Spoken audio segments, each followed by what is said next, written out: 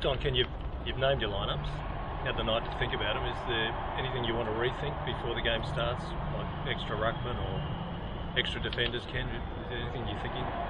No. I think At this stage of the year, I don't think we change too much. We fit squad, we pick who we've got.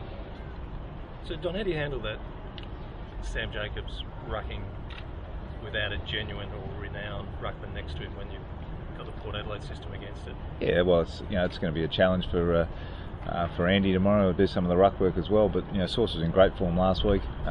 He generally likes very high minutes anyway. So for the time that Andy's in there, he'll compete and we'll adjust accordingly and play. But we're really confident with Sam there as our number one ruckman. He had a great game last week and he's in good form. John, last week we saw Paddy Ryder effectively jump into Aaron Sandilands at every single opportunity. Are you concerned at all that Sam Jacobs might wear down Jacobs tomorrow and he might not be good going into the last quarter? No, I'm not worried at all. Like during the week, Campo said the club would give Jenkins up until the final minute, the morning of game day. He was ruled out yesterday. Yeah. Why the change there? Oh, look, Josh, as you saw, Josh walked some laps on Wednesday. We had a run with him yesterday morning, and he was still sore and ginger, and it was clear that he wasn't going to be available this week. So we just made the decision to not pick him and get him ready for the following week. So time-wise, you believe he will be all right to play next weekend? Yeah, that's the plan. I mean, it was just a bridge too far this week for him, given the incident and given how he was actually presenting, and we just felt like, well, let's now prep him. He'll do some work tomorrow, which will allow him to be ready to go in a week's time. Does no conch help as well make that decision? No, it wasn't. It was based on Josh and his capacity to play and perform at the level we wanted to play at, and that was the sole reason for the decision on Josh. Ken, what do you do tonight? You've got the Magpies playing. How many of the emergencies do you release, or how many do you hold back? One. We'll keep one. That'll be Matty White. Not Cracker? You don't No. want to have that? No, Crack hasn't played much footy in the last little while, so Matty White will be the emergency. Don that's not playing, so you don't have to watch. All right. In terms of Cracker as an option that you've now put out of the way, what are you going to do in that defence without Homsch and the spectre of what Eddie Betts does in Showdown? What rethinking are you doing there? We spent a lot of time thinking about Eddie and Tex and all the boys up there. They're a great forward line group. We know what we're up against. We know how challenging it'll be for us. But as we were last week, we were able to send Jackson back there, and he's basically played his whole football career as a key back. So it's an easy fill for us probably in that space. And we've got great faith in the young blokes who've been out there playing at the moment, and we get to bring Hamish back in. So obviously a really important and experienced player. So you prefer to keep the same system, just replace Homsch rather than rethink the whole back six? Yeah, no, absolutely. We're happy with the way that group have been performing, so we feel less disruption is best. Yeah, Is it's it- a mix. Sorry, Rich, you go. Is it a different Port Adelaide that you've noted? I know it's 2 weeks, but there's a bit of JLT as well. What have you noted that's different about Port Adelaide that's making you think about this game? Oh, look, I mean, it's early in the season. They've had a couple of really strong wins. Clearly, the win against Sydney was a high quality win against good opposition away. So, they've made some changes to some of the way they're playing from last season, and but it's early days, and we get an opportunity tomorrow night to play a good side and. In a big game, Showdown, they've always got an extra little feel to them, so look forward to it. Ken, it's an exciting game with 3 Showdown debutants. What do you say to the boys before the game? Oh, look, to be honest, the Showdown build-up and everything else is for the fans, and that's what it should be. For us, it's so much more about just trying to play against a high-quality opponent who we obviously all know are right at the top of the table with the competition. So we look forward to that and testing what we've been doing, and those players have got to do the same thing. As I spoke to them this morning, it's exactly that. We're not here to do anything different because it's a Showdown. We're here to try and continue doing what we've been doing and see if we can improve again. Have you noticed anything in those 3? It's always the question of how a player handles the week, and they all have different routines. Have you noticed any different No. 3 to...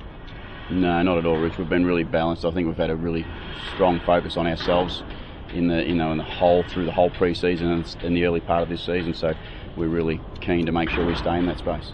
There's a bit of talk early in the pre-season about chairman rocking the boat, finals or bust, and do you sit back now 2-0 after 2 pretty good wins and say, well, how funny it is that the tables have turned a bit?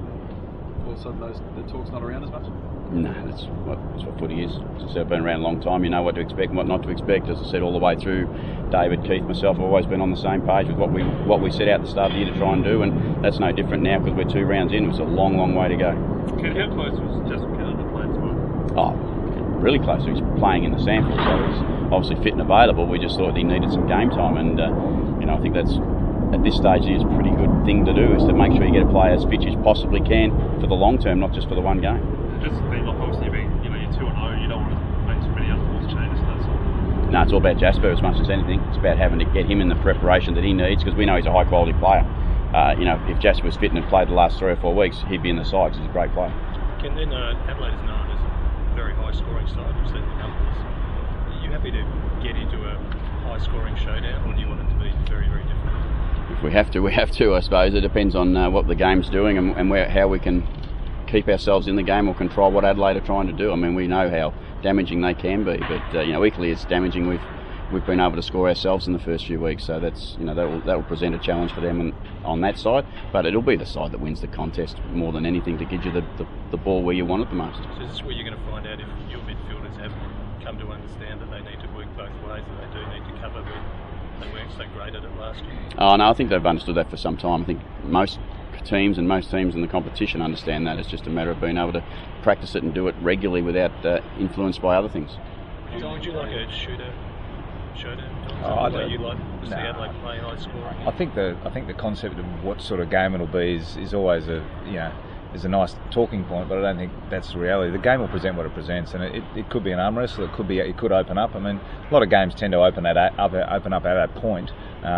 But in terms of going in, I'm pretty confident that Ken's going in to try and play the way they want to play, and we'll go to play the way we want to play. Recognise each other's strengths and weaknesses, and try and exploit those and take advantage. And what that leads to, sort of game, don't know. I don't think anyone can really predict that. So for all those things that you brought up at the end of last year, what does the showdown answer for you as to where your team's placed in searching for those answers? It gives us another opportunity to build on the first 2 weeks. I mean, we come in with some good form. Both teams come in with good form, and some improvement in areas we've worked on, but also some learnings out of the first 2 weeks. And it's another step, another opportunity to continue to get better in the areas we focused on. Particularly those new younger midfielders that you play. Yeah, and that's all part of their journey and their learning. And tomorrow's another opportunity against an opponent that's in good form. Don, how do you go about combating that Port Adelaide midfield? Obviously, like Pal Pepper, Wines, Boak, even been in fantastic form in the first couple of weeks. How do you go about limiting their influence tomorrow night? Well, as Ken said, it's about the contest, and that starts whether it be at centre bounce or stoppage, or and we recognise they've got some high talented individuals there, and we've got a midfield which has stood up really well in the first couple of weeks, and it's another opportunity, another step for them, and how they want to be seen and how they want to play their footy. On the first quarters of the first 2 rounds, the Crows -6, quarter +5. Are you concerned at all about the slow starts? Have you done anything to address them this week? Sorry, -6 in goals conceded. Oh, okay. Look, that's just the way those games evolved. I thought we had our chances against GWS early. Last week was Hawthorn played really well in the first quarter, and as I spoke about afterwards, I thought we were probably just a bit off. And to the players' credit, they adjusted and adapted and were able to come back. But it's not something we've spoken about now. John, have you sensed anything, any different mood in the group because you're playing Port, or do you agree with Ken that the hype is more for the fans? Yeah, I think it's an external thing. I think both clubs recognise we're playing for 4 points, and there's a little bit extra on it because it is a local derby game, showdown. So it's there's that little bit extra to it, but the players don't really go about any different. They prepare as they normally do, and so no real change. Don, you touched on Otto before and how he's managed to play a bit of everything in the first 2 weeks. How impressed have you been with him, how he's slotted so seamlessly in after 2 years essentially out of AFL? Yeah, it's been really, really pleasing for Andy. He did a lot of work in the off-season, and to his credit, at the end of last year he was a little bit frustrated because of lack of opportunity, but worked really hard over the off-season. As I've said previously, for guys who do the work and come back and they get continuity in their training and they get belief and trust from their teammates, he's just getting the reward for that work, which is great to see. And last week, we had to flick him after Josh went down. He flicked forward, and he performed as we expected he would, as a guy who's got the level of experience and a guy who understands the game. And so I'm just really happy for him for the work that he's done and the opportunities he's given himself, and now how he's playing. Is it handy to have that lack of opportunity as such, knowing that you've been so strong for the last year injury-wise, that you can then at the end of the season say, you're going to play at most clubs. We just need you to have a big pre-season and you'll be right to go. Yeah, that's always the case with the whole squad. I mean, everyone's striving for that opportunity, and that's what you want. You want depth of your list that are actually putting pressure on for spots and getting better. And when the opportunity comes for them to play, they're ready to play and play the way you want to play. And that's one of the benefits we both have with having our own sample sides, is that you get a chance to see them play the way you want to play and see what level they're up to. But we continue, for our guys, it's about continuing to get better. If they continue to get better, they'll play good sample footy, and then they'll come in with real confidence to be able to play their role when they come in, and that's really all we ask of them. Has the last couple of weeks sort of reinforced your belief in, after going through a tough time, your own ability to deal with that sort of stuff and come out the other side? Oh, and that's been challenges, no doubt. That we've had a couple of challenging years, but it's nice to see the boys get some reward for what we've put in place over the summer, and we made some pretty big adjustments to what we were trying to do, and hopefully they can continue to work in that same space. Again, key message for them is just do what we've been doing and work to improve that every time we play, and if we can do that, we'll get further growth again. Well, personally, it must be nice coming to work, going home with a couple of wins as opposed to dealing with the stuff that you would. Yeah, I don't have to have the armoured guard covering and taking care of my back or anything like that at the moment. So, but it changes. Look, footy is, as I said, it's a small start to the season in a long season, and if you get anywhere near comfortable, you end up in trouble. How do coaches deal with that fickle nature then? How do you deal with that fickle nature as a coach? No, you understand what it is. I think that's both Don and I have got a lot of experience around AFL football, and you'd be surprised if it wasn't what it's been, and I'm surprised if it's not what it is today. So that's just what footy is. Don, there was a report out of Melbourne yesterday about the club being closer to a salary cap. Have you had to ask players to take pay cuts to try and keep players like Jake Lever and Mitchell Gill? We put a statement out yesterday on that, to be honest, and that's covered it, in my view. Ken, yesterday we saw Sean Dempster retire. Has Nathan Cracker or will Nathan Cracker reach out to Sean? Oh, look, I think in those circumstances, I think it's not just one incident thing that's caused, obviously, Sean to make his decision. It's something from a period of time, and also, but Nathan would be certainly aware of that, and as any player within the competition, they all feel for fellow players who end up having to retire because of those situations. But again, it's his future, it's his life for a long time for Sean. I'm sure he'll have great things to look forward to. How much have defenders in both of your sides had to adapt after it seems like there's a bigger crackdown on how they spoil or how they go into a contest, a marking contest in particular? Has it been difficult adjusting your defenders? I haven't really noticed the change, no. I think they've probably had to adapt more towards the uncertainty around the goal line and how close the ball gets to it, and whether you take possession of it or you knock it through, so more than the aerial stuff I've found. You had it certainly in the first game, Ken. Yeah, there certainly appeared to be a little bit of that in the first game, but I thought it disappeared in round two, to be honest. I thought straight away there'd been some sort of slight overcorrection, and then it was adjusted, and I thought last week was very normal. I'm like Don, I think the rush behind's the one that we all get excited by, and when it's up the wrong end we don't like it, and when it's at the other end we like it. So how are you coaching the guys then, particularly when it looks like any time they put the ball over a line they're going to be penalised? What are you saying to them? You've just got to be cautious and try and read the cues of the situation. If it looks like you're under serious pressure, and generally players get a feel for that, and as I've always said with new rules, it takes a period to adapt, and there'll be some examples which will be highlighted as maybe umpires have got it right or wrong. I think generally after 5 or 6 rounds, the players adapt really quickly. They watch enough footy, they understand how it works, and they just change their behaviour. So I don't think it'd be an issue, after probably another 4 or 5 weeks. And Ken, Port home game, how happy are you to have 50,000 Port fans here? Yeah, it'd be nice.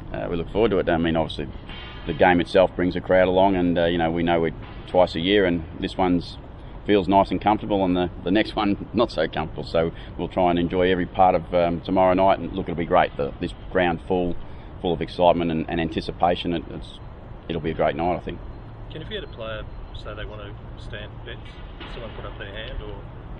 No, they're not really queuing up for that job. I don't blame them. Who will get that task? Someone in our back line. All right, thank you very much. We'll just get the trophy for a few short work. Come on, mate, you want to give it to me? I don't know who it'll be.